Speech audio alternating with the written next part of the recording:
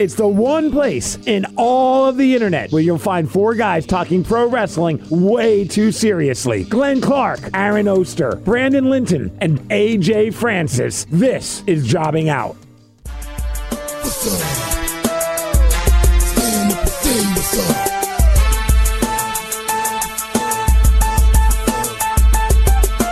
People over there, what's up? Feel me, stand up and say what's up. What's up? What's up? I feel like you actually kind of tried to anticipate that one with when you started, which I appreciated. Hi, it's Jobbing Out, episode number 9. Aaron? 9. Yeah. Ooh, that's a good question. 9 as in 9 hours of wrestling that you watched in the past 24 hours. Yeah, I know. I understand. It's probably actually quite a bit more than that.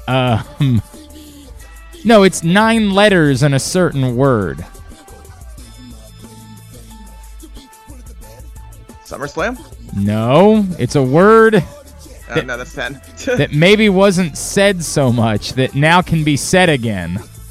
Wrestling? Wrestling. There we 9 go. letters in wrestling, which apparently we're allowed to say again, and that's kind of neat. All right, he's Aaron Oster. I'm Glenn Clark. Brandon will join us. I don't know, something about he had somebody coming over to look at his plumbing or something like that. I'm not exactly sure what it was. Maybe they're filming a porn. I'm not certain, but he will be checking in here in a bit as we discuss the fallout from WWE SummerSlam, and obviously the continued way that things have changed a bit. Now, Aaron, I'll tell you, and I wish Brandon was here because I did enjoy SummerSlam, and I did enjoy, the weekend on the whole, but I almost wish that I had been watching any of these things live, or at least before I had spoken to Brandon, because Brandon is like a pig in S. He's so excited about everything, and I don't think the shows have been quite as good as he's making them out to be, but I have enjoyed them for the most part. I do, like we said last week about Raw. We said, look, Raw was at the Garden and Roman Reigns was there, so like those things alone were always going to make it better. It did feel as like on the whole, the show really was better, and there was a noted difference. When I heard people saying things like, oh, Triple H is in his bag now, I think I had like expectations of some earth-shattering, completely groundbreaking television program, and I didn't get that, but for the most part, with a couple of notable exceptions, like one in particular that I think was, utterly insane. I thought it was a pretty good weekend. Yeah, I think that it was fun. I think that, as far as, talking about SummerSlam specifically, we'll get to Raw in a minute here. Right. I think when we'll end up doing this, we'll try to do, and then this will be great because we can take all the good ones. You know how like during WrestleMania weekends, we'll say like, hey, give me 3 things you like, 3 things you didn't like. Yeah. You and I will take all the good ones, and then when Brandon comes along, he'll be forced to pick from the scrap heap. Like, it didn't, we kind of went into it saying, obviously it was built horrendously. Obviously, we went and I said there wasn't really a place to have there was only one place to have that SummerSlam moment, which we didn't really get. Yep. But we did have, we had Brock lifting the ring with the tractor, which I think can count as a SummerSlam moment. But as far as the emotional connection, I feel like it's something that we're going to remember more about everything around it more than the show itself. All right, so why don't we get into it? We'll draft them. You and I will both start with things we liked, and then we'll go to the things that we didn't like. Although you're not allowed to take the thing that I didn't like, you jerk. Even though you just alluded to it a second ago. So I'll start with what I liked, and this is tough, right? Because to your point, I didn't feel strongly about much. I'm still not even really. All right, hang on. I'm getting off the. I want to stay focused. Just talk about things that I liked. I liked the fact that somehow, some way, Liv Morgan ended up defeating Ronda Rousey. Now, I was going to say that was going to be something that I'm very. I want to talk about. You want to go ahead and flip it over to you don't like? Well, so I'm in a, I don't like this finish for her faces. I think it makes the face look weak. I think it looks, we talked about this last year, where it's a face shouldn't look unworthy of holding the belt. And when she clearly loses, that hurts. That being said, the way that they did it with to write off Ronda, and if you go forward by making Liv look strong, and that was just the way to get past Ronda, it's forgivable. This is this is my issue, right? And the reason why I'm going to say it's a like is because, as I said, I was terrified that the answer was just it's going to be Ronda Rousey. And so when I enter with that, I'm almost willing to take anything that isn't that. I understand the complaint, and I would have preferred to just let Liv have a real victory over Ronda, even if it has to involve, something that's a little bit weird. But maybe she taps right after 3. Right, something like that, right? Like something that kind of muddies the waters. That said, as you point, they write off Ronda, but the word is that she's supposed to be there for Clash at the Castle. Yeah, so if that's the case, I don't know what this is. What I hope it is that that's the only other appearance that she is scheduled to do, and that will be one more to complete the trilogy. And if that's the only other appearance she's scheduled to do, you allow Liv to get a clean win there. Now, do I believe that's the case? Of course not. Oh, of course I don't believe that. But I hope that that's the way that things end up playing out, and that you allow it to be what ultimately happens. But my fear was so significant that Ronda Rousey was going to walk out as the champion again, because they just don't know what else to do. That the fact that it didn't happen was enough for me to say, as rough as that is, and as much as I'd prefer something more for Liv, it could be far worse. And the only thing I'll say to you about like the heel face dynamic is it's not like Liv did something weaselly, right?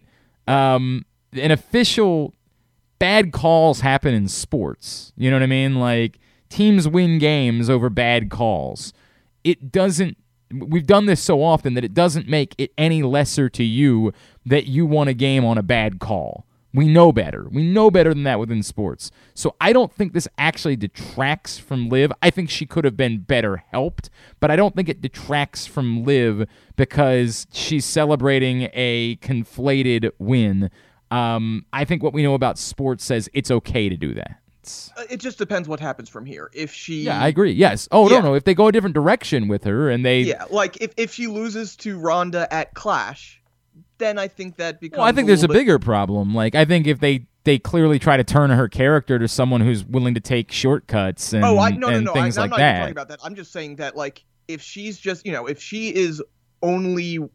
if she has only one title matches because of she took advantage of the Money in the Bank, which again, I'm not talking about a face heel dynamic, like not changing things. I'm talking strictly about her credibility. Like if she only wins title matches because she's going to be takes advantage of Money in the Bank and she actually lost. If she's going to be the champion for a while, or if she's supposed to be a superstar, then she needs to get a clean, legitimate win. I agree. I'm with you in that. Again, I struggled to try to figure out if that's what is actually the plan for Liv Morgan, or if this, as I keep saying, was always just about the moment. I can't answer that, but if they envision her either as a long-term champion or as an elevated star in the women's division, unquestionably, she has to get a big, clean win. Not necessarily even against Ronda Rousey, but against someone as the champion. Credible. Yes, correct. Yeah. And that's, this went back, it was the show you missed coming off of Money in the Bank, where I said, because of the reaction she's getting, because of just kind of everything, I feel like they can use this title run to, not put her at the very tippy top, not along the horsewomen, not necessarily even Bianca, but in that next level right there. I think that a good title run can kind of fully solidify her as an Alexa Bliss, as an Asuka, basically. Okay, I think kind of right there. I think they can. Yes. Do I think they will? To be determined. But could they make her an elevated attraction in the women's division? Yes. And I think we've all felt that way ever since that Raw main event. I mean, I think we've all felt like we finally saw something in Liv that said, no, she's bigger, she's more important, she matters. And I'm in favor of it. I just don't. We all know that it's also, again, becoming a clouded women's division where, even though there has been a regime change, we still need to see them prove the ability to have multiple stars and other things going on and deliver storylines unrelated to the belt and things like that. So, we'll see. We'll see. TBD. Well, if you're going to use that as your good, I'll go to the other women's title match and everything around it, including, of course, Bayley and Io and Dakota Kai. I thought it was great. I thought it, even better in retrospect when you realize what happened to Becky in the middle of that match. Just kind of absolutely perfect and a perfect way to start the show and kind of put that stamp on it of this is a regime change. You are going to get things like this happening. And it added that having that start the show elevated the next hour because you were just like, okay, this is real. Something's happening.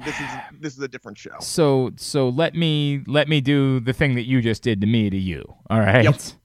Here's again my issue. I liked so much about it. I am selfishly rooting for a continued Bianca-Becky rivalry for some time, like establishing a true women's division, Triple H Rock, something like that like we do for a long time, and we get this every few months, and I really want that. And I think that even having them embrace is okay in going back to that, because it doesn't have to be that they hate each other for forever as much as it's about... It's a rivalry. Exactly right. Like, they're both big stars. My issue is when you interject some sort of faction and don't really tell me why they're a faction. And that's the issue that I have every time we do this. I'm glad that Bayley's back, because why wouldn't any human being be glad that Bayley's back? I'm very glad that Io Shirai, or the new Io Sky, is now involved, because I think she's great. I wish I was as into Dakota Kai as other people are. I've just never connected with Dakota Kai. But, I don't... The idea of... but you got to admit, you like the idea of someone returning like that. Yes, 100%. Yes, it's a promise of what could be. No doubt, all of those things. Now, why? Like, that's the next part of it. The next part of it is why. And I didn't really feel like we got that. Like, I didn't really feel like, even on Monday, we got an understanding of why these three women, why together, and what do the other two get out of palling around with Bayley? It's funny. I'm conflating so many different, because Bayley also did a lot of interviews afterwards. So I'm trying to think, it's like, what did she say in interviews? What did she say on screen? And it does make it, because I remember it's basically saying, I needed backup. I saw these, I wanted young, hungry people who I could, kind of what we were saying, what the Judgment Day should have been, is like, these people need the elevation, need the rub. And I'm talking like not even in, or not out of kayfabe, in kayfabe. I believe Brandon has joined us. Oh. Hello. Hey. Oh, hello. Coming in hot. Brandon, we're doing we're drafting likes and dislikes from the weekend is how we're doing this. Like SummerSlam? SummerSlam and Raw and SmackDown. And of course that we can't really agree on anything. Yes.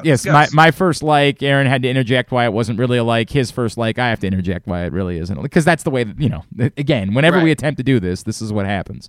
What's your first like? My first one was that however it happened, Liv Morgan was still the champion at the end of the night. That was my first like. And of course, Aaron points out, but it wasn't a clean win. Of course it wasn't. That's frustrating. The second like, Aaron says, is everything about Becky and Bianca, and then obviously getting Bayley and Dakota and Io at the same time, to which I say, again, yes, love it, but I'm also not in love with introducing a faction and not really explaining to me why they're a faction, and not really explaining to me why specifically Io and Dakota want to pal around and be Bayley's henchwomen. I think that's coming.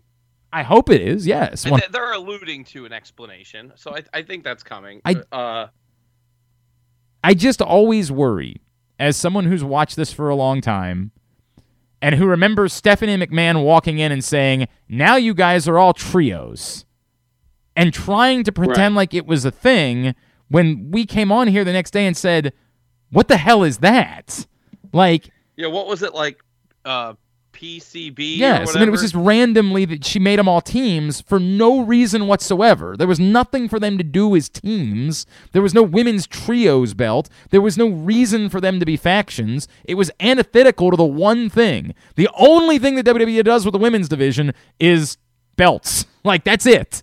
So why in the hell would it happen? And so it felt like this big moment, and here, we got teams now. And the only thing we could say the next day is, why? Like, that was nothing. Like, that what a waste of a segment that was. And of course, yeah, and they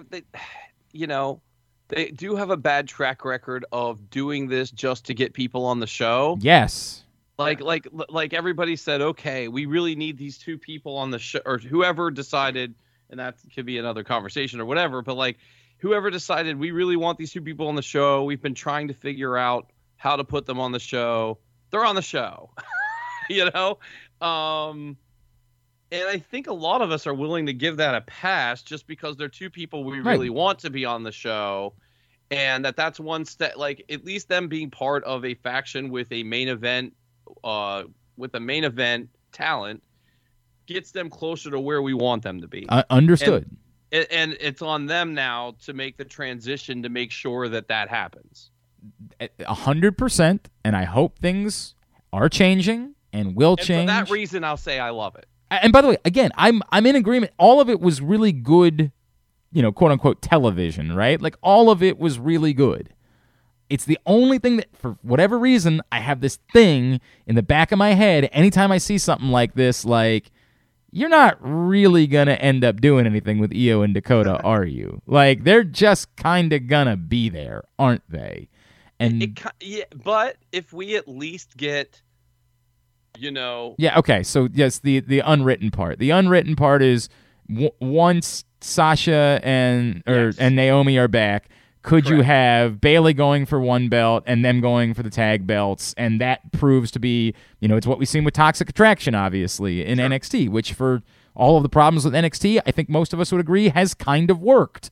They have been a functional women's faction, and that's not something you see all the time, is a functional women's faction. So if that's the case, and if we are indeed getting Naomi and Sasha back, and that's a little all over the place. Like, I felt far more confidence about that a couple days ago than I do today. I still think ultimately it comes back. I think there's a bit more awkwardness there because of, like, Sasha was doing business, guys. Like, Sasha was out. I think they're on SmackDown tonight. That's my guess. I hope you're right, but, like, Sasha is promoting other things on social media. I don't think they care anymore. And that's a question. Like, with the new regime, are they letting okay with that? Dakota Kai has not canceled her Twitch.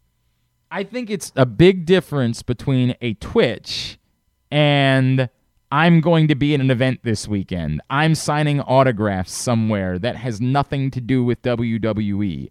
I don't think so, because they're WWE people do it. They go to Comic-Cons all the time. When WWE arranges it. Yes. WWE set that up. Yes. Right, but I can tell you that the amount of money that WWE might interject there is nothing. It's not enough money. You're talking about two different. You're talking about two different things. If they bring back Sasha tonight while she's openly promoting other events, then they are saying to everyone on the roster, you can do this now. Or they're saying that she booked this when she wasn't under contract and she's allowed to fulfill her obligations. Then they have to find some sort of way to make that work for them and not get an entire roster of people that would probably like to make some more money pissed off in the process. Now, I get it. Couldn't they just say she wasn't under contract when they booked it? They could, but then why wouldn't somebody else try to pull off the same stunt? Somebody else did do that. Who? There was another person who they signed that was doing... oh, God, who was it? We talked about it. Like, there was another person. It was a male, and I can't remember specifically who it was. Well, but are you talking about signing for the first time after that? You have to consider this the same thing. If she was released, it's the same. There's no difference. I disagree with that, but no, it's black and white though. It's well, I guess you're not under contract or you are. here's what Glenn's saying. Well, someone who wants an extra $50,000, who just Correct. needs the extra $50,000, why don't they say, I'm walking out, please release me, you can sign me back later, but I'm going to go. Exactly right. But that's the gamble they take then. I understand, but the company has to deal with that. Like, these are all things that a company as large as WWE has to have all of their ducks in a row about. I'm not telling you that it's impossible or that they couldn't say something like, you're not Sasha Banks, sorry, you don't get to do it, and deal with it. But that Right. comes Brock off Lesnar gets to put Jimmy Johns on his but pants. that comes off a little Vince McMahon-y, doesn't it? It comes off a little bit like the opposite of what we think a Triple H leadership is supposed to bring to the WWE. So I think it's as simple as, this is a crazy situation. We're allowing this to get through it, and that's it. It's an anomaly. That's the situation. maybe I'm leaning more towards the idea of they let it breathe and give it a bit of time. And She gets through these things and go then comes back. fulfill your obligations, and then we'll see you after that. That's where I'm leaning towards. I still think that ultimately they end up back in WWE. I think that given it's just interesting to me that when we first started hearing about it, after that she started promoting other things. No, that was before. She was promoting the stuff before that. There was already her first appearance was already announced. I know that. I'm saying look at her timeline. She did not tweet until after these reports started coming out. She had not tweeted from May until after, and literally until Tuesday, when we started hearing these reports. She, after the reports, started publicly putting on her accounts information about other things she was doing. That's interesting to me. Does not mean I know anything, although I think I've told both of you guys I do know a little bit about this. I don't know anything specifically about what it means for her being back in WWE, and it's also totally possible that it's all part of a ruse, and that maybe the moment, to your point, Brandon, if she shows up tonight, she might be canceling these events right afterwards, right? And it's all part of a big, get one over on everybody. I don't know, but they all have to be addressed somehow, some way, and my gut, and this is not me saying that because of, boy, this is a very difficult conversation to have, right? I do know a little bit of information specifically about Sasha Banks. My gut about this is not related to the information that I know. It's not because of what I know, here's what I think. Two are separate. My gut says, give it time, let it play through this, but they'll ultimately be back. I'd just be surprised if it was tonight. Here's my question. If they, Brandon, you're saying they come back tonight. Do they come back with the women's tag titles, and do they just hand wave that whole situation? That's what I would do, unless it's like the Bailey group where there was some specific. We had heard rumors of some specific creative for at least Naomi that was shot down, or that that was brought up and not approved or whatever. If there's some situation like that is what enticed them back, then no. But if they're coming back and the only gripe was you weren't taking this tag team, because I will say this, like, you could read between the lines here and also say they did a hell of a lot in 2 days to tell you that they're taking the women's division a lot more seriously than they were, or at least they're appearing to at the moment. I can't join you there, but why? Look at the percentage of time they had on Raw. Look at. But I still, until you tell me what your non-title storylines are for a women's division, until you show me that you will build true storylines, rivalries, big matches that don't involve the championship, it's the exact same as it's always been. Well, we're 2 days in. I know, but you're trying to give them a lot of credit for 2 days. Well, I'm giving them credit for the percentage. This goes back to wait. Is there more percentage of time? Because don't forget, leading into like Money in the Bank, every main event was Bianca and Asuka. That's true too. That is fair. Yeah, but the Bailey group was in like 5 segments on Raw. So again, Bianca and Asuka and with Becky around it was getting 5 segments before that. No, it wasn't. It was like 1 segment on the show. Brett, okay, hang on a second. We need to take a step back. we got to deal with the thing that I brought up at the beginning of the show, Aaron, which is Brandon is in heat right now. Brandon is so excited about Brandon. Here's what I said, and I kind of told you this when you and I were hanging out the other night. I wish that I hadn't talked to you before I watched the shows, because you're so excited about them that they actually disappointed me a little bit. Like, I thought these were good shows, and I am encouraged by what I'm seeing. I don't think they've been so good that I feel as strongly as you do. I sense that you are so excited right now that everything is exciting, that everything is more interesting, that everything is a little bit different, that everything is better, and I'm not there. I've liked the shows. I think they've been better than a lot of the Raws that we watched, in particular, for a long time. I thought SummerSlam was good. I thought it was fun. I didn't think it was really any sort of like exceptional SummerSlam. I thought it was a good, if I'm going to sit around watching something, I can spend there's a lot of worse things to sit around and watch. I could have been watching the Hall of Fame football game, for example. I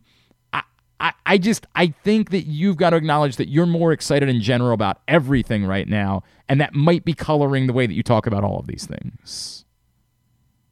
No, I mean, I don't think so. I think it's the opposite. I think that some people are so jaded by things that they're not allowing themselves to enjoy. Like, it's insane. Like, the only reason for anyone not enjoying that main event to be of SummerSlam, to be what it was, is that you're just mad it's Roman Reigns and Brock Lesnar. Hang on, because we're going to get to that on our draft. So let's not do too much more about that. We'll get to that during the course of our draft. Let's button this one up. In general, yes, I was on board. I thought it was a very good segment in whole. We will see how things go for them. Brandon, you get the first draft pick. Or no. Sorry, you have to give one for something that you liked from the entire 3-day weekend, or the 4 days, SmackDown to Raw. Something that you liked. I liked the hope. I can't believe I set it up that well, and you're not going with the main event. I can't believe I just set all that up, and now because it's crazy. Everybody should like the main event. Okay, I would like to talk about that, but whatever. Okay, then I'll say that the main event was fantastic. I think that they took something that we shouldn't have been interested in, and they made it as good as humanly possible. And I think they made me believe Roman was going to lose for a couple of seconds. They made Brock. I guess this could also come into potential problem, but as always, but like Brock Lesnar, I can't say enough about the performance of that guy in the match. I mean, like, he comes out of the match somehow elevated. I don't know how you elevate someone like that, but somehow, when you see that footage of him getting the standing ovation in the ring after the match, I don't know if that's something I ever thought I would see. I mean, that was weird.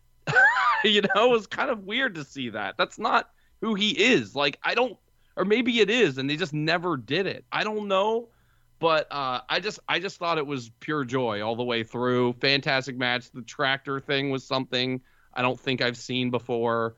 I definitely haven't seen. I might have seen a tractor before. I've never seen someone lift a ring with a tractor before. I don't know. It was awesome. I thought it was great. I thought it was clever. I thought it was fun. It was damn entertaining. I thought it was entertaining. I thought it was all of those things. I thought it was. To your point, I thought they did absolutely as much as they could do with the hand that they were dealt. It doesn't forgive the fact that they didn't build the match at all, and that is one little it's a few things. It doesn't forgive how they built the match. It doesn't forgive the fact that it was an unforgivable match to book. Like, there was just it was a nothing. It was a giant all of nothing. That is fair. All of that is fair. It was as entertained as I could be given the circumstances. And I do, like, that is a compliment. Like, it was more positive than negative to me in the end. But you can't undo all of the things that had been done just with an entertaining match. It wasn't, to me, a special moment. it wasn't. It was a fun way to spend a little bit of time, and I dig that, and I appreciate that, and I do like being entertained. I disagree with you about I think that people remember the ring thing forever. I think that's a moment. I really do. I think it's a different. It's a GIF. Yeah. Remember Roman Reigns falling out of the ring while he raises it up. Yes, it's going to be a GIF, but that's what moments are.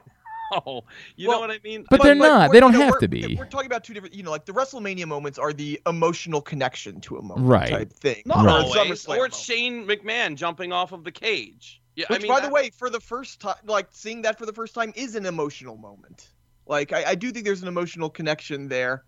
I think that, but just I'm a little more bullish than Glenn, where I can, despite all of that, if you give me something that entertaining, I can not completely forgive, but I can use that as a mostly positive thing. I mean, I feel like we're splitting hairs. We also have to remember that their original plan was not possible, too. This was a pivot. I mean, you have to admit that. Like, this was not. It was it though, because we've been told other things. One just arguing that because Brock comes back at Minneapolis, that this was probably the plan. Yeah, it was the plan the second that Randy Orton was hurt. Well, we've heard from some people that they think it was the plan. Period. Like that, and the truth is, maybe it was one of two plans, and the one plan became impossible, so that was the plan. I guess the other question is, what would Brock Lesnar have been doing at SummerSlam if it wasn't this? I mean, anything he does is important. So you say that, but what would it have been? That's fair though. It probably would have been something unforgivable, like him killing the Usos or something. Like I don't know. I don't know either. That's part of the problem that I have with all of it is just that I don't. Would it have been? Maybe this is where he was gonna. I mean, although this shoots the Minneapolis theory, but maybe this is where he was going to come back. I don't know. But if that's the case, thank God that it happened and that we're through it. So again, I do think we're splitting hairs. I'm not telling you that I'm down. Like if you gave me a percentage, I'm like 65 good. You know what I mean? Like I'm on the whole good, but I couldn't get over the hangups of this to feel pure joy. And the other part of it, and as Brandon and I discussed the other night, like I'm just so convinced that I know the outcome that, and it's not just that I know the outcome, that you can't do the other thing, that it would be come hell or high. Like if you did the other thing, I would hate you. So, right. So at that point, it also makes it more difficult to have pure joy in something, because part of a match that gives you pure unbridled joy to me is not knowing, or a story that's so well told that you can see it going either way. Like one scenario being one that makes me want to burn everything down says I can't have unbridled joy in this thing. Like I can't do that. But on the whole, for me, once the matches start, I typically don't think about any of that stuff. Like, I don't think about the build. I don't think about, I don't think about... Well, then you should be a bigger AEW fan. That's what I was going to say. Well, no, I think that, well, that's a conversation for another time. But I think the problem with most of that stuff is it can't exist. I mean, and this is where these guys should get a lot of credit.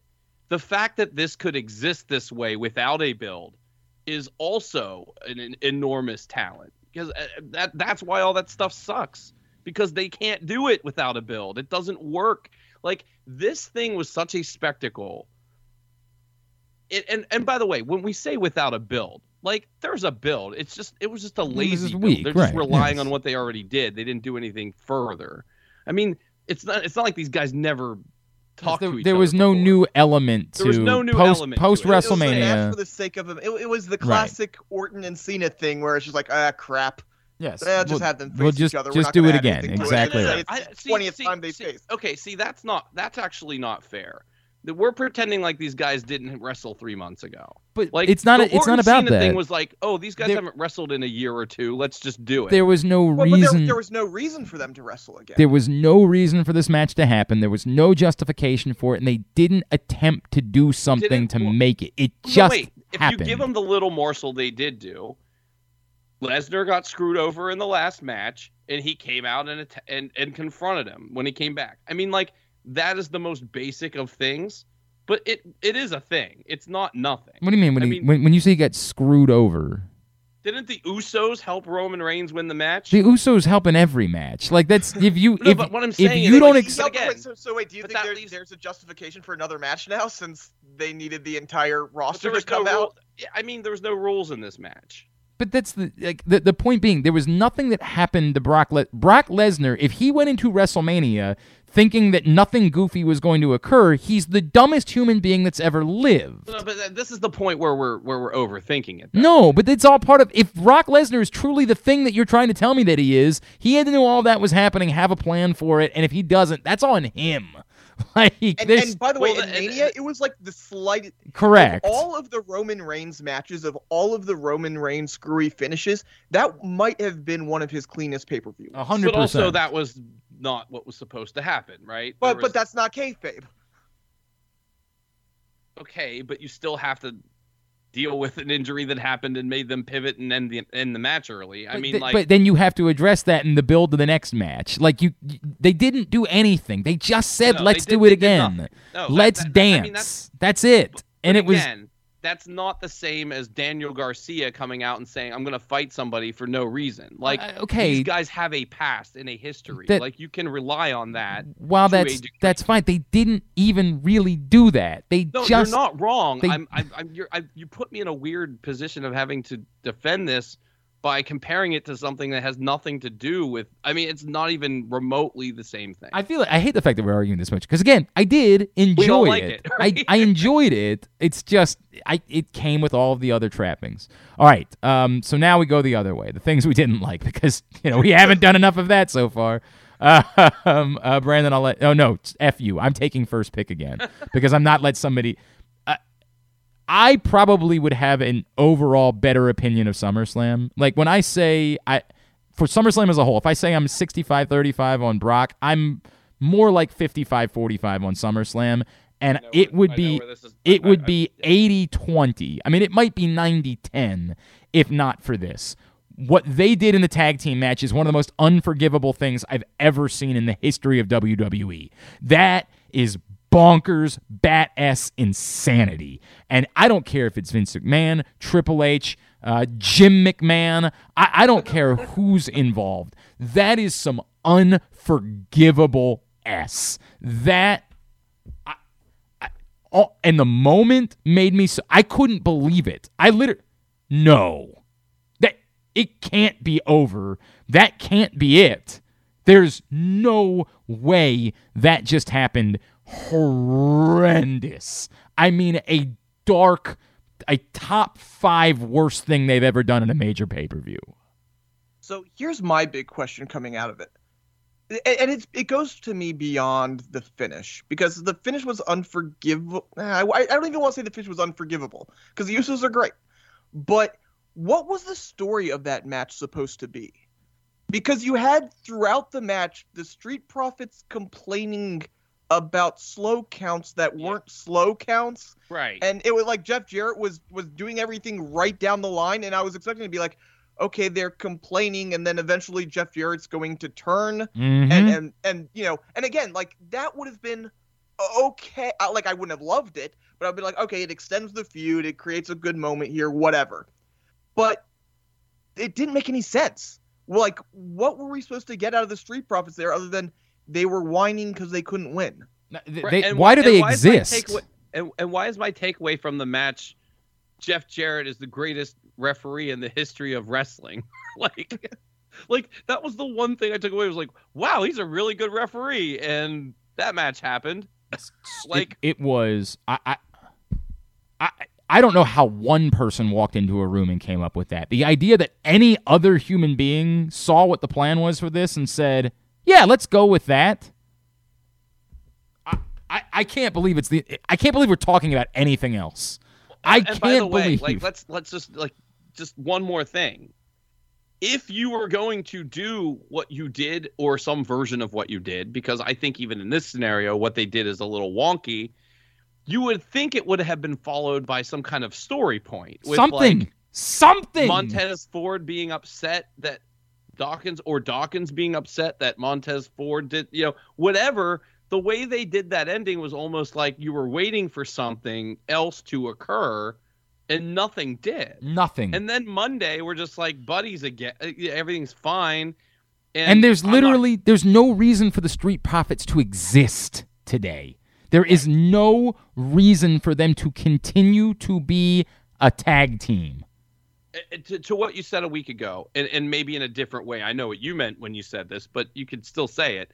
That was a burn it down moment. Yes. Where if you're burning it down by choice, that means you're burning the team. I'm so befuddled. I am so it made me think there has to be like one of these guys is about to get suspended for something. Like there is no way to justify any of this. There's no way to justify this in front of a 4-person crowd, in front of a 40,000 person crowd. I've seen a lot. I genuinely wondered if this was a Sting Hogan situation where Jarrett was supposed to count slow, and either he didn't for personal reasons or whatever, or that he just screwed up. But what really would, even if that was the case, Aaron, what really are you getting out of that? Like you get your big moment at the castle. But what you need is for there to be a deliberate anything from Jeff Jarrett, a deliberate. Yes. Well, that's what I'm saying. Like it was, supposed to be just really slow. But it's got to be even more than that, right? But like but the rest of his performance wouldn't suggest that. Exactly. Exactly. Like it makes no sense. Like Jeff Jarrett should have been acting like a dick if that was the case, and then you would just be like, "Oh, he was supposed to be counting slower. At least I can pick up on that." Because I understand he screwed them. Ford reacted made no sense in the context of that match throughout. Unless he was turning heel. Right. That's the only thing that would have made sense. This is a top 10 WTF moment for me. Like I'll never, and I will die and I won't understand what just happened here. I won't understand any element of it. We got nothing.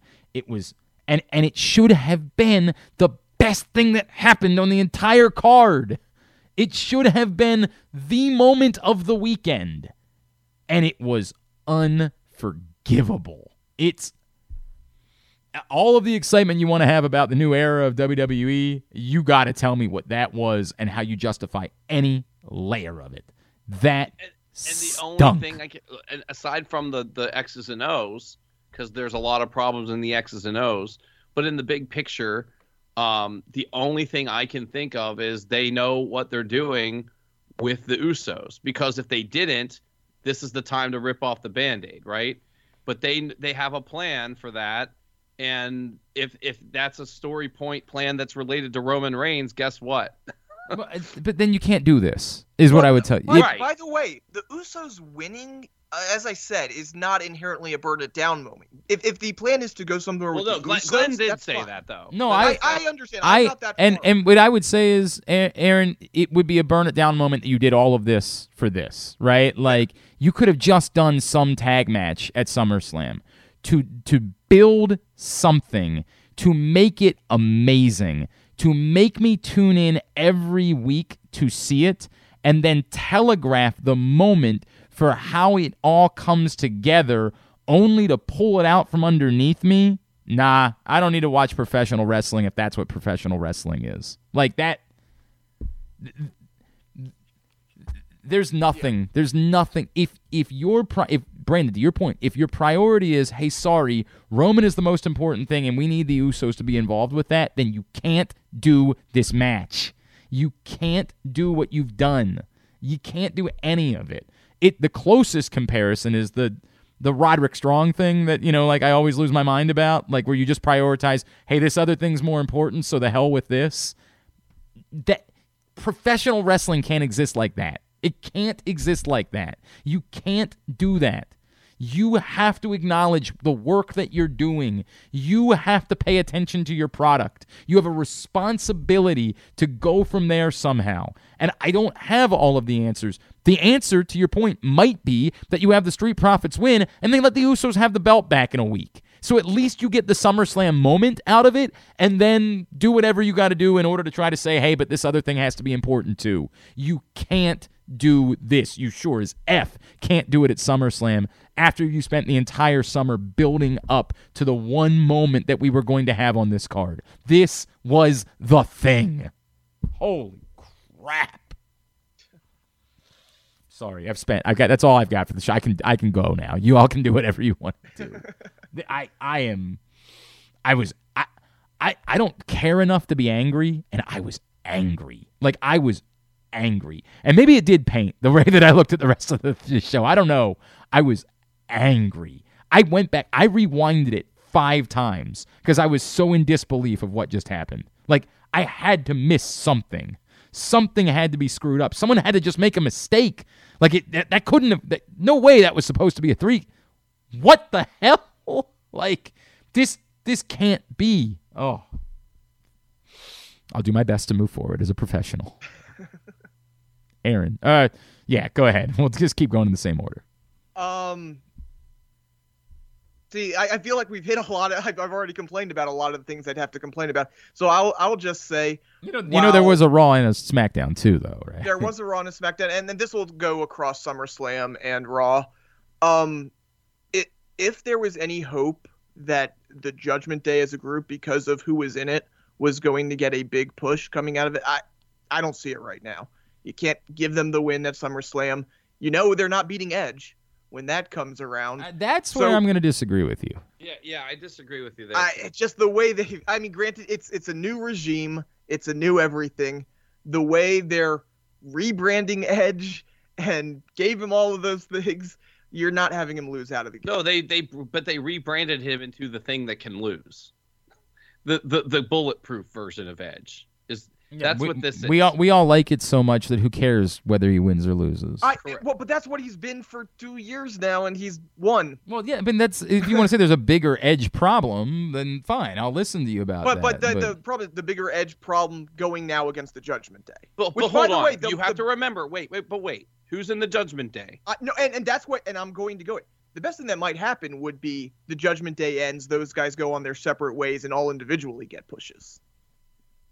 And which might be coming, and I was about to hedge on that part. I mean, I don't know. Boy, it'd be really awkward. Until I see Edge lose, I'm not going to believe it. So hang on a second. Wait. We're saying a lot of things here. You know what I mean? I think it would actually be worse to have this thing exist, to have done nothing, and then just break it up, right? Like, I think they have to do something before you split them up. I am of the opinion that the best thing now that can be done is that Edge takes a loss. The problem being, to who? Finn Balor. So at the Clash. You've decided that it's Finn. But it would be just as good if it was Damian Priest. And that's sort of... This is kind of a little... It might be better if it was Damian Priest. This is kind of the little awkwardness of this, right? Which is there's only one Edge for them to go up against. And there's no obvious answer. This is why, to me, that it made the most sense to take, Dominic out of the match and just make it Rey and Edge and kind of go from there. There's no obvious answer as to how you deal with that, and they have not identified. While we all go back to, hey, Finn was the one that was the world champion, so Finn's the star of the group, the truth is that Finn was also the one that was back down on NXT not that long after that. And I think they've actually been presenting those two more equally than that. I agree with that, and by their looks... Traditionally, we know which one would have been viewed as the bigger star in WWE. Again, that doesn't, certainly we have to add in the element of now that Triple H is in charge, that might not be the case. And Triple H might walk in and say, no, that's Finn Balor. Obviously, he's the star of the group. Well, they're both his guys, right? Correct. And that is also fair too, right? Yeah. So that is the tricky part about this is how do you position one Edge versus two men and a woman? How do you do that? I mean, Beth Phoenix needs to come back. That's probably going to happen. And I don't know. I don't know the answer. Rey sticks around in this feud for a bit. But I will tell you. I mean, I think we would all agree that if we're just talking box office and you see what your next pay-per-view is, it has to be Edge and Finn. That's what fits there. If it wasn't where it is, maybe we could argue with the other side and they could build to Damian Priest. But I think your Clash at the Castle with the European audience, Finn Balor going over Edge would be pretty significant there, I think. But is that what you want? And here's the other question. Could you spin it off where one of them feuds with Edge and one of them, say, goes after the Ciampa Lashley winner? Sure. Potentially. I mean, you can. Are we really gonna? Okay, we can talk about that later. So we're really gonna present it as who the winner? Well, hang on. Winner? Hang on a second. Hang on. We'll get there. Settle down. Wouldn't you run the risk of doing that and having an entire crowd behind Finn, though? I don't think they care. They probably want the crowd to cheer the European guys. I mean, they're going to play it off as Bizarro World. That's right. For sure. I don't think that matters. I honestly think, I still think that there was a world where you could have had a heel Becky there against whoever, and the whole crowd was going to cheer for her too. You know what I mean? Maybe. Like, that world exists. I don't know. I don't know about this one uniquely. I think uniquely this one is tough. I think maybe they say Edge's popularity will even it out. Maybe, because but it's Edge. I think it's easier to do that in a Judgment Day match than a one-on-one Finn versus Edge match. I think it's a real tough spot to make that one-on-one. They do Edge and Ray, something like that, or Edge, Ray, and Beth versus, like something along those lines would be the route that I would go doing that. I don't know, in a one-on-one Edge versus Finn match at the Castle, I don't know. I could see it, especially if you have him win. I mean, if you have him win, that place is going to go bananas. This place go bananas. So can I go to my dislike? Yeah, you would be the next dislike. It kind of fits into this. Okay. So Edge. It was weird to me that they did what they did with Edge on, every week leading up to SummerSlam and at SummerSlam. And then Edge on Monday was just regular guy Edge. You thought he'd be coming out to the Brood music more? Well, I just thought Basically. it was a character shift. And in a sense it was, because it was saying, okay, like now he's a good guy again, but like it was weird, like that worked on Saturday, sorry.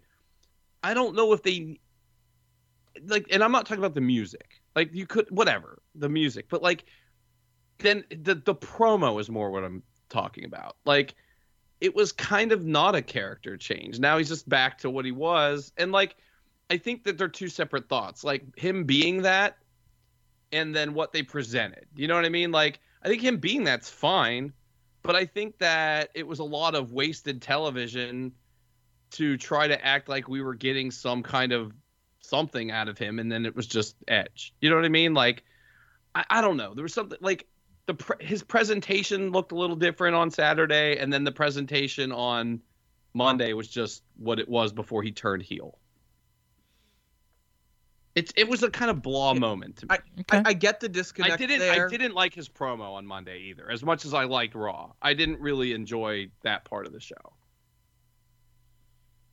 I'm not really gonna argue with you. Yeah. I'm really not. I thought it was just... I kind of fully expected him to be like, the SummerSlam thing almost threw me off because I fully expected him to that's my whole point. Like, I think that we kind of like, okay, then Edge is going to come out and it's going to be, we talked about on the show. Yeah. This is how it works. You play the music. All you have to do is play Metalingus and he's exactly. And whenever they did the thing on Saturday, I was like, oh, this is more interesting than I thought it was going to be. And then Monday, it was the non-interesting version of him. And, it also opens up a conversation. We just talked about the Judgment Day part of this. But, if we're back to mega face Edge, you know what that usually means at some point.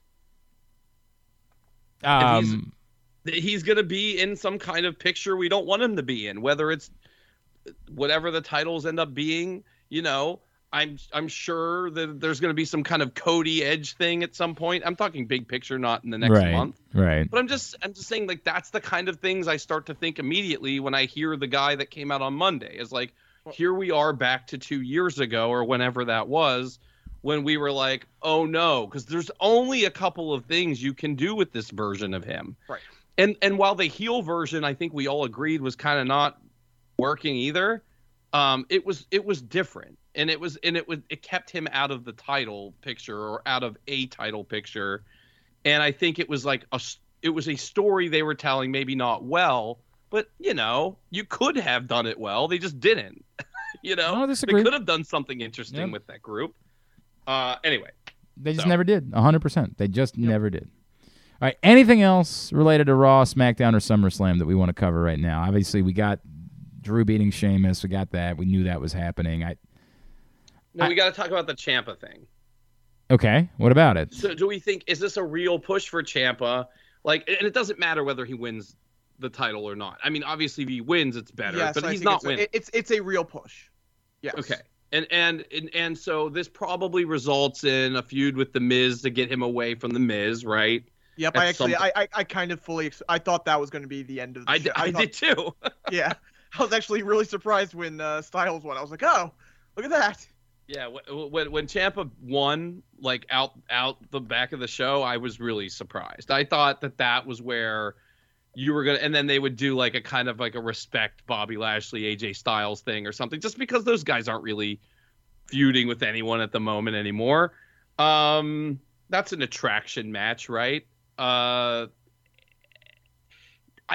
anybody think Ciampa could win next week? No. Right. Hang on a second. Can he win? The only reason why they would is if they're setting to set it up so Lashley is there for whatever comes out of the Clash. Well, or I would go the other way. I wanted to have. Do we know if Brock Lesnar is booked for the Clash? We don't, but we know he's booked for day one. That's like the next thing we know for sure. Let me double check. He might have been on the poster. I hadn't heard that day one thing. So. Yeah, that arena is advertising like he's the only person on the poster. Let me just do a cursory Brock Lesnar Clash, because it is a stadium show. Like, it would be a little surprising if. At the same time, it's already sold lots and lots of tickets. So. Okay, all right. It might be a situation where they don't need them. Right, and if they don't need them, they don't need them. I guess what I would say is if there's some scenario where they needed a match for Brock Lesnar, they could just pivot to Bobby Lashley, because we will always take another Brock Lesnar Bobby Lashley match. And it would be a big deal to let Lashley just beat him clean, because the last one was not not a thing. Yeah, the only problem with that is I do think Lesnar wins his next match. Yeah, he's done a lot of losing, so there is something to be said for that. That'd be the only thought that I would have. Like, if they purposely need to get the belt off of Lashley for some reason, then Ciampa could win. But short of that, and that's the only thing I could think of, is if they needed a match for Brock Lesnar at Clash at the Castle, and so this feels more to me like the catalyst of putting him versus The Miz. I don't even know it needs to go directly to that, but just kind of a Ciampa's a thing. We're letting you know Ciampa's a thing going forward. Yeah, I think that's the way that I would put it. It does feel like their way of saying this is real. I will admit two things. One, again, going back to I allowed my mind to get like so excited about the Johnny Gargano thing that I genuinely ended up being disappointed by it. Like, which I should know better. It is in Cleveland next week, right? Okay. Yep. Okay. Wait, are they in Cleveland or is we're gonna? They are. I thought, trick ourselves, but isn't AEW in Cleveland next week? Raw's in Cleveland. Isn't AEW literally doing? Ciampa getting a random title match in Cleveland is going to lead to a lot of conspiracy. But wait a second.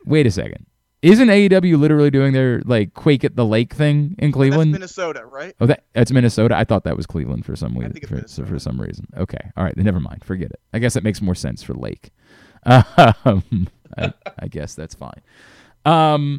Yeah, Minneapolis. The other thing too is that like I can't believe they didn't actually do something with Riddle. Like what? That was going to be my other. Yeah. What was that? Well, they're pushing the match to the Clash of the Castle. I understand that, but this goes back to the they decided they only wanted to sell 40,000 tickets to SummerSlam. And so once they did that, they stopped caring, right? It's a bit weird, and definitely weird as F with everyone sharing the pictures on social media, right? Like, that isn't... What pictures? I don't know what we're talking about. All the tarps. Literally half of the stadium. Like, it's one thing if you sort of do it so you're only using part of the stadium, and you can kind of turn the lights down on the other part of the stadium. Like, to use half of the stadium and to just have tarps covering the other half of the stadium. And reports are that coming into it, it was even more. Like, there was a massive walk-up, apparently. Okay, and we definitely saw that some of the top rows of the upper deck were also tarped, even on the side of the stadium that they used, right? But like, if you look at, if you would have looked at the seat map when it went on sale, they never intended to use. I understand that, right? Like, they decided they portion. wanted to sell 40,000 tickets to Sun. And Vegas was sort of like that too when we went. There was a large portion of the so stadium. that there was also COVID, situations there and stuff. But yeah. So I am befuddled by how much they were just kind of willing to punt on having many of your superstars not on the show or not do anything. Like, I'll never understand that in my life. Why couldn't they have had Cody do what Drew did and have Drew wrestle? That's a great question, Brandon. It's a great question. Let's go down the list, though. Yes. Like, and I think even though they appeared, we have to include Seth Rollins. We have to include Matt Riddle. We have to include Drew, AJ Styles, Kevin Owens, Sami Zayn, Sheamus. Who else? That's 7 without even thinking. I mean, that's enough. We can pause. The New Day. Yeah. Oh, the New Day. I've heard of them. Yep. That's a lot of guys. Now, that's by the an way, NXT takeover full of people. As a result of it, it came in at a nice crisp 3.5 hours, which I appreciated. Here's my question. Was there any part of them that wondered, hey, if we sell this out quickly, maybe we can do a night 2? No. Okay, then I'll never get it. In my life, I'll never understand this. I will never... They did it last year, too. There was a whole bunch of people that weren't at our SummerSlam. I don't get it. I don't get it. Kevin Owens again. I don't get it. You've got the whole stadium. Maybe you try to do a stadium show. Like, maybe you try to do a real legit show. Or maybe you don't do NFL stadiums, right? Like, maybe you find a college football stadium somewhere that's more suited to what it is that you're looking to do. Maybe if they had run Vanderbilt, perhaps that would have made more sense. I want to know why. There's two possibilities to me. One, they were so focused on keeping that 3.5 hours that they realized it, or is it that they felt there wasn't enough of a build to it and they wanted that first encounter to be really big? And I'm curious as to which, because those are the only two explanations. You're talking about specifically Matt Riddle, specifically that match. I think they probably decided they want to do it once. I think that's probably what the conversation was. We're doing this match once because Seth Rollins is doing XY thing next or whatever. Or Riddle is. By the way, and if that's the reason, and they were like, this match isn't big enough yet, the previous regime just decided to throw this in as a match and didn't really build it well enough, there's a part of me that can respect that. Because I'll tell you what I would love. I would love a Seth Rollins, Bobby Lashley program. I think that would be fantastic. Seth Rollins anything would be fantastic. Let's be honest. Bobby Lashley That's anything. something we haven't seen. I mean, like, yes, Seth Rollins anyone is great, but you're giving like the other part of the conversation of the Lashley thing is who credibly do you put up against him as the United States? Like, if that package they ran is really the beginning of them taking that belt seriously again, that's the kind of thing they have to do. That he has to be in real programs with real people that are real contenders, and not like, oh, he's not on the show for 3 weeks and then let's throw, Mustafa Ali at him for a week and then let's, like, if that's real and they're really going to take that title seriously again, I think things like that would be great. Like, I mean, what Seth Rollins isn't, I mean, even though he comes, it's almost a gag now, right? where he comes out and says, "Okay, now I'm gonna fight. Now I'm gonna focus on Roman Reigns," and then somebody does something, right? That's like a bit at this point, I think. He's not gonna be in that picture. He's just not. Well, so, we don't know what that picture is after the Clash. Fair. That's fair. We don't, and that is part of the problem. We're hoping it's a very different picture. If it's not coming out of the Clash, well, then we got another thing to talk about. Yes, we do. Let's and I'm completely prepared for that, for the record. All right, can we move on, because I don't have that much more time today, so we want to get to NXT. Wait, real quick, did we talk about Logan Paul at all? Oh, we did. No. He was Fabulous great. Performance. He was great.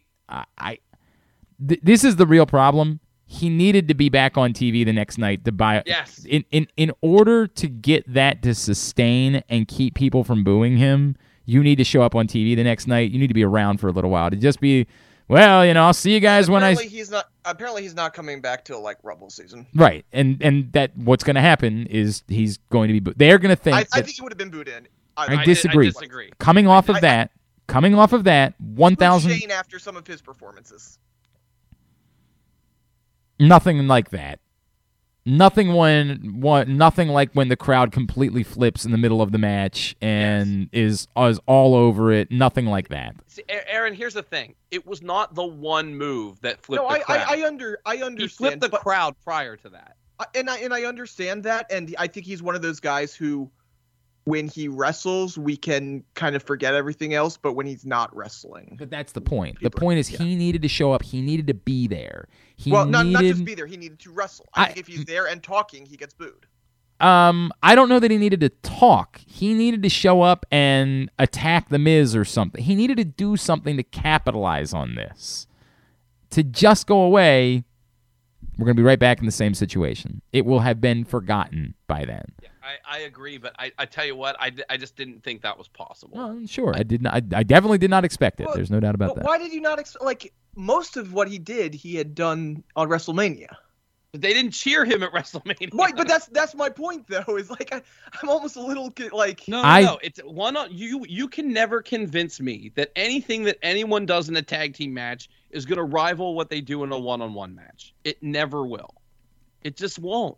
That's fair. That's fair. I guess I'm more. For some reason, a lot of people were taken aback by the fact that he could do those things, and I was just like, we've seen him do those things.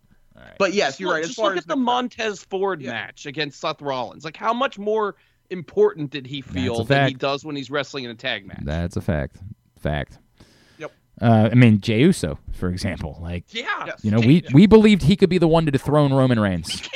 We came on the show and said Jey Uso could win the Royal Rumble. And by the way, that was a believable thing. Not only was it believable, I was disappointed when it became clear that he wasn't. I was still trying to find backup ways to get there. God. All right.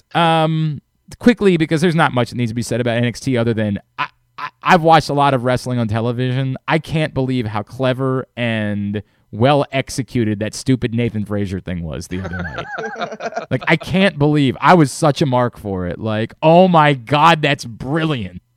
Like, it's such a small, irrelevant part of the show that they put so much thought into. I'm like, God, I can we get this for all of professional wrestling for forever? Like, what a nothing thing that they did so much work in order to make sure it got pulled off and executed correctly. And I just wanted to high five everyone else. I didn't give a I'm not sure I can remember who won the match. But God, I loved it. Oh, I loved everything about it.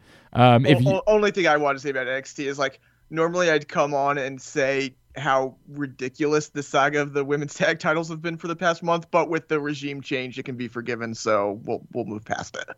I mean, I think it's kind of. Brandon and I talked about this last week when you were gone. I think it's kind of clear. So what you don't know, the week where I couldn't talk about NXT, and I told you because of where the headphones were, I heard a little bit. The only part I heard was you saying, "Well, it's clear they want to get rid of the tag belts." And then it was very quickly clear after that wasn't what they were doing. Well, it also was a different regime at the time, so maybe it was the possibly what they were planning. Maybe. This ended up being great. It ended up being great. This ended up being excellent. Awkward, but it ended up being great. I mean, it's if you want to say it's wonky and weird, yeah, it is. But I can't get over that. I mean, it's bizarre, but what they got out of it ended up being wonderful. Yep. Like just wonderful. So I don't know what to do with that. I'm assuming we don't need to say anything else about NXT. Well, just that I was relieved that Solo Sikoa beat Von Wagner. Man, I mean, that is fair. Because I thought that was going a different No, direction. you are 100. That is completely and totally fair. I am with you on that. Did we want to go down the DraftKings thing real quick for I was- SummerSlam? Okay, yeah, please. So we did get great results of that. So Aaron has no idea how painful this was.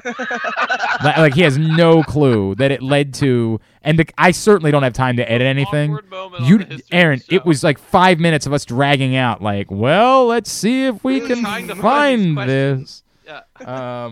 It was. Well, then I'll run down the questions then. All right, we got to do it quickly though. Right. We'll do. It's who wins. Okay, Roman obviously wins. Where will the match end? The choices were in the ring, ringside, or other, which would have included stage, ramp, crowd, whatever. Yep. Ended at ringside, which actually I probably wouldn't have chosen. How many tables broken? Over 1.5. Over. How many Superman punches? Over under 6.5. That went under. First object used. It ended up being other. The choices were chair, title belt, kendo stick, a couple others. So that was other. How many? I can't believe this one went under considering who the people were. How many individual people will Lesnar F5? Over under 3.5. And if you told me that Austin Theory and Paul Heyman got F5'd and that didn't go over, I would have been shocked. Great point, right? Because that was thinking both Usos Right. and Theory or Heyman. Right. So it was just 3, right? Yeah, it was Roman. it was Roman, it was Heyman, and it was Theory, and neither Uso got F5'd, and we still hit 3. Pretty remarkable. Will Roman retain both titles? Yes, and will Theory cash in? No. And that was it. Those are all the questions. Those were the questions. Okay, very good. Why wasn't Will Brock Lesnar drive out with a tractor and lift up the ring? That wasn't one of them. Seriously. Clearly, they viewed that as too much of a long shot that would have cashed in. And now how are we splitting tests the 3 ways, Aaron? Yeah, we'll work on it. You know. Like, do I get her on the weekends or like how Holidays. exactly? Holidays. All right, I'll take that. Sorry, my in-laws got to duck out a little bit early. Well, why is that? I got to go see Tess. Sure, they'll understand. I'm sure that'll go over just fine. All right, now AEW. So I wish I cared about Wheeler Yuta the way they want me to care about Wheeler Yuta. I wish I did. I think he's fun. I don't know. I think one of the problems that I have with trying to get me to care about Wheeler Yuta is like you're trying to get me to care about 20,000 other things at the same time and care about Wheeler Yuta, and I do not have the capacity for all of that. I just like Wheeler Yuta actually is getting in the way of something else that I might want. I don't want more Wheeler Yuta right now. I feel bad about it. I can't get in on it. Yeah, I mean, I think they've done an okay, just kind of sticking it. The group works, him being part of that. But yeah, when you put, I mean, look, we knew that he wasn't beating Chris Jericho. No, because you weren't going to take that match apart, obviously. Like, you weren't going to do that. I don't know. Right. It just, the Yuta thing doesn't do it for me. So we are going to get Jericho Moxley. Obviously, I assume that Moxley's winning that. I can't fathom that Chris Jericho is winning that. Like this is the one match though that if you were going to say like this match is happening before Punk returns, that Jericho is legitimately the only person where you could even make a case for someone winning. Well, isn't the word now that Punk might not be back in time for Labor Day? Then what are we doing here? I mean, it's part of the problem. I saw that today. Hang on, let me. I think we'll know next week. Look, if Punk comes out after the match, we know. If he doesn't, we really start wondering what the hell is going on and if we need to, like, what we need to do here with this interim title thing. So this is, I pulled this from Cage Side. Wrestling Observer Radio's Dave Meltzer said CM Punk, quote, was hurting pretty bad, unquote, as of 2 weeks ago. It seems doubtful that he'll be ready to return to AEW for September's All Out pay-per-view in Chicago. then we need to and that's change. a month away at this point. Yes, it's a month away. If they don't know that now, like the whole feel with the interim title has been it does slightly speak to acceptable because we're just like, okay, they're playing out the string till Punk. But Brandon and I talked about this last week. Again, after you had passed away. Yes. I couldn't figure out if I appreciated them acknowledging the awkwardness versus like it makes it a bigger problem because they have to acknowledge the awkwardness, right? Well, like I'm okay with it if it was a month thing. If it was, well, we talked about that then. I'm saying like there was this uncomfortable moment where they were talking about whether or not it counts as Moxley being a 2-time champion, like, and I realized like I'm glad they're talking about it because it is awkward, but at the same time, it makes it so much worse that they have to talk about it because it's so awkward. Right, like, which is why it's okay if it was a month. Well, I mean, I don't think it was even okay then, honestly. I'm really opposed to interim belts, man, especially for your heavyweight belt, like especially for the champion of the. I think you're better off if you're so laser focused on that guy being the champion, you're better off just figuring out the show, and you shouldn't do that either, by the way. But like the other show. WWE, that situation sucks too. But I think this interim champion thing, like Glenn's saying, like it's almost like when you start acknowledging it in the show, then you're making your champion feel like he's not really the champion. And if you're gonna have a champion, you're better off stripping who the champion was. I mean, just have a champion. Or then the champion's just hurt, and we're gonna have to do a hell of a job to figure out your show of booking everything else to make it interesting until that point. But it just goes back to the thing. Unless you know with certainty that guy is back quickly, you take the belt off of them. It's not hard. Right. Like we said that in the moment. We're like, all right, if this is September, it'll be awkward, but maybe you can make it work. If it's any longer than that, you have to strip them. I mean, if it's not if it's any longer, if there's any chance of it being, if there's any remote concern at all, like if it's not 100%, if it's 93%, you have to strip him. You can't do this to you're neutering yourself. I don't know, man. I don't know. All right. As far as what happened, obviously we get the Hangman Page thing with the Young Bucks and this is the bit. Remembering which one is the elite and which one is the super elite and which one is the elite and which one is like for F's sake. And then you've got the elite Hollywood and the elite black and white and the elite 100%. 100. Way too much. Way too much. Like it's Undisputed Era and the Hung Bucks now. That's what it is. The what? Oh, the Hung Bucks. That's what they call themselves in Ring of Honor. Yes. I never knew that. Maybe I did know that, and I've forgotten about it over the years. I've forgotten about it. Look, we're gonna get a big match. It'll be a big ass kicker, and that'll be cool. I guess I'm willing to just take that and say you deal with everything else after that. I do kind of not know what it means for Adam Page and. Do you put an asterisk on this match, kind of? Why? Like, we get a great match. We're all looking forward to it. It's not the match we want. Because we want Omega, correct. Yeah. And that's the big thing hanging over it is, like, where's Kenny? When's he coming back? Is he coming back? What happens when he comes back? I get the other part that's awkward about it is that, like, I'm so reluctant to tell you. I really hate saying this. Kyle O'Reilly's run in WWE has damaged it so bad that I don't really want even the Undisputed Era at this point. Like, God, I feel terrible saying this. You should feel terrible saying this. I am so down on...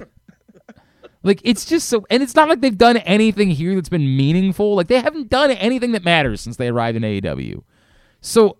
I still, at the end of the day, have to say, like, I don't want this, and I'm sorry. I'm so sorry. Like, and it ain't. I mean, I can't say it's not his fault because. I mean, he's the one. He's doing it. Like, if he could do something better, I'd like to hope that they'd have him do something better. I'm just so I can't believe I have not been able to recover from this with Kyle O'Reilly. Like, it has wrecked him. Do something else. I don't know. Come up with a new character. Go be the gobbledygooker or something. I don't know. Oh, I feel terrible about that, but I can't lie. Like, there is I'm way more excited about Undisputed Era versus, the Elite than I am about those three guys versus three guys, right? Like, the moment you start saying their names, I'm like, oh no. It's still him though. well, yeah, and to a lesser degree, go ahead. And I just don't care at all about Bobby Fish. I feel terrible about that. Well, no, I was just about to say, to a lesser degree though, AEW has almost exposed Bobby Fish. Yeah, because you can it's kind of weird if you think back to like when NXT was awesome. What did Bobby Fish do? He was an awesome tag wrestler. And what else did he do? He was an awesome tag wrestler. And what did he not do, I guess, is my very important... Anything but be an awesome tag wrestler. He did not talk. Yeah. And when they've had him talk and do anything by himself, it made me realize why. And there's... I'd have to really think about it in this moment. I can't give you exact examples. But I've had other little moments on AEW of people who were on a previous show, or basically WWE guys, that maybe weren't featured and were featured in a different way on AEW, and been like, guy or girl, and been like, this person I thought was something, and they're something else now that I can see that. Oh no, actually, I'll give you a perfect example of someone. Athena. Okay. I loved Athena. I mean, as I see what they're doing with Athena, I'm kind of like, I kind of get why WWE didn't see it and didn't feature her the way she wanted to be featured. I'm not ready to go there yet. I'm not. Part of it is I just love Athena. I really do. I just her entry. I don't know. There's something very. It's interesting. All right, what else from AEW? Because I really do have to wrap up soon.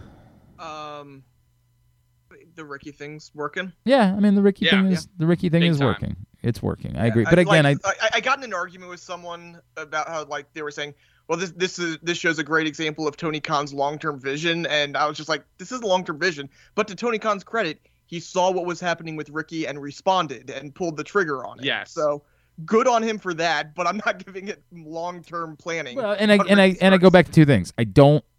Two things. Again, it still does not forgive all of the other stuff. Like all of this has to be considered. Going all in on Ricky Starks for a year before he was ready for it sacrifices something. And yes, they're doing it differently now and elevating it once they finally recognize that he truly was ready for it, but it still doesn't justify all of the other things that you did. Those are the things you can be figuring out on Dark until someone is ready. What he did was the concert business equivalent of finding Greta Van Fleet in a bar or whoever before they were who they were and booking them in an arena. Right. They're not ready for that either. They got to go play Ram's Head. But now he is, and to his credit, he sees that. And that's fine. Cool. That's fine. Yeah. I'm fine with it. But I still don't. Will Hobbs should have been done by now. Like, and I mean that with no disrespect to Will Hobbs. Elevating Ricky Starks, I said this last week, and I'm going to continue to say it. That should have taken 1 week. Quickly get past Will Hobbs and be on to something. Be on to something that matters. This is still incestuous. This is still not there yet. This should not be dragging out. This was not worthy of a pay-per-view match. This is not that. This should be done. You should already be pointing him to something of more significance than this. I'm going to continue to say that. And it's also butt awkward that like the dissolution of Team Taz is just Taz saying so. Saying we're done. Dude, that's your son. Like, well, Hook had barely been part of Team Taz. I understand, but it's all but weird. Like, I'm going to make a big announcement, you guys. It's over. Bye. Are we at WWE Intercontinental title levels of irrelevance with the TNT Championship now? Like, I can't tell you who is it? Is it still? It's Wardlow. Wardlow, that's right. It's part. Okay. Yep. What's he doing? Where is he? Well, he was on this week, but I don't remember what he did. you know, it's funny. I don't actually remember what he did either. I just remember. Like you said Wardlow, and I'm like, oh yeah, that's right. He was on the show. But what did he do? He's Orange Cassidy. That's right. Oh, right. 'Cause they're setting up Lethal and Wardlow. Yes. Okay. All right. Sure. Sure. Lethal Wardlow should be. Sure. Yep. Sure. All right. I got to wrap. Let's get some plugs in. Go Check ahead. out VSiN, VSiN.com. We have our college football guide out right now. Should have our NFL guide out in a few weeks, so check that all out at VSiN.com and follow me on Twitter at the AOster. Brandon. You know, it's the lulls of summer, but we got 2, 4, 5, 6 shows coming up in August at Rams Head. Just check out the whole calendar there on ramsheadlive.com, at Ramshead Live on Instagram, at Ramshead Live on Twitter, and as always, I am at Brandon Linton on Twitter. By the way, I might now be the top. I know there's still some debate about whether or not Aaron and I is the best rapper on the show, but I think we now know definitively that I'm the best wrestler on the show because I have been running a wrestling academy every night in my house for the last, 3 months. And I'm at the point now where I am either delivering or receiving 50 spears. 50 every night. Hey, that's the best way to become the main eventer. God, it is a hell of a thing. Brandon and I didn't get to talk about. We went to Rage Against the Machine on Wednesday night. It was amazing. God, it was amazing. Throw any spears there? Yeah, it was pretty close. The guy in front of us almost. Yeah. There were two. There was one guy that looked exact. There was one guy that looked like a perfect combination of Seth Rollins and oh God, Saeed from Lost. Yeah. And he had a buddy who was there with them, or maybe it was his brother, and his brother definitely on 3 different occasions tried to start a secondary mosh pit with me, like just he and I. And I mean, we were all into it. Like it was a great night. Well, there was 2 guys that I could have mistaken as brothers. Mm-hmm. Both were very large men, like 6, oh yeah, 5, uh-huh. like stocky, and one was just like chill and listening to Rage Against the Machine, right, and like putting his fist in the air and whatever. The other one wanted to scream the lyrics into that guy's face and was drunk. And after the 3rd or 4th attempt, the chill guy turned into a non-chill guy. Yeah. And delivered a paragraph of telling off into this man's face that I couldn't hear, but I just have been to enough concerts to know that what results in that is usually a punch. Yeah. After whatever that, because he got so close to the guy's face I and saw screaming. That. Yeah. That was something. The drunk man just held his head down like a sad puppy and turned around and walked off. That's it. Just walked off. It was wild. I was bracing myself because our friend Sam, who used to do marketing at Rams Head, she's at the Hippodrome now. She's like 5 foot tall. If that. 0. And I was like bracing myself for her getting run over by these guys because they were so big and they were right beside her. So I had a hell of a time. It was also a very awkward night for me because I lost my voice at a Third Eye Blind concert the previous week. And with me. Yes, with Brandon. And Brandon, and I was explaining this to remind me of your friends, and I'm so sorry because I like the guy. Oh, Doug. My friend Doug. Really good guy. I was explaining to him, I'm like, Brandon and I, like what I've learned about the reason why it works for us as concert buddies is we are going there to go there. Like we are having ourselves a time. You're not watching the show. Correct. Like we are in, but there's a real danger with that when you do what I do for a living. And I barely recovered within a week from the Third Eye Blind. So I decided ahead of time, I can't do that to myself again. Like, I can't put myself through that. And I was at a Rage Against the Machine show. It's very difficult to go to a Rage Against the Machine show and say, you can't scream along all night. Like, you can't do it.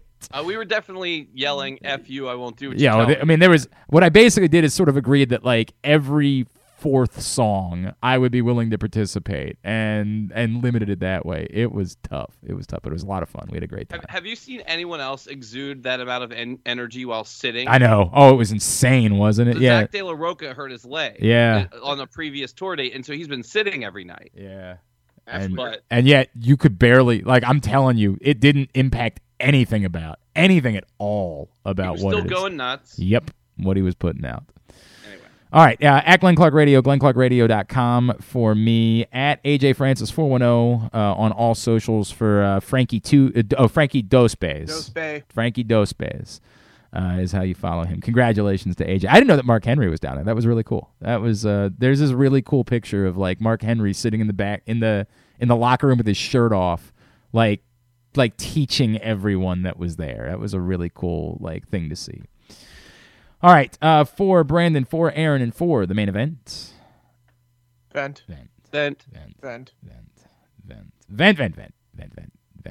AJ Francis, I'm Glenn Clark. This has been Jobbing Out. Jobbing out. F you, I won't lose my voice tonight.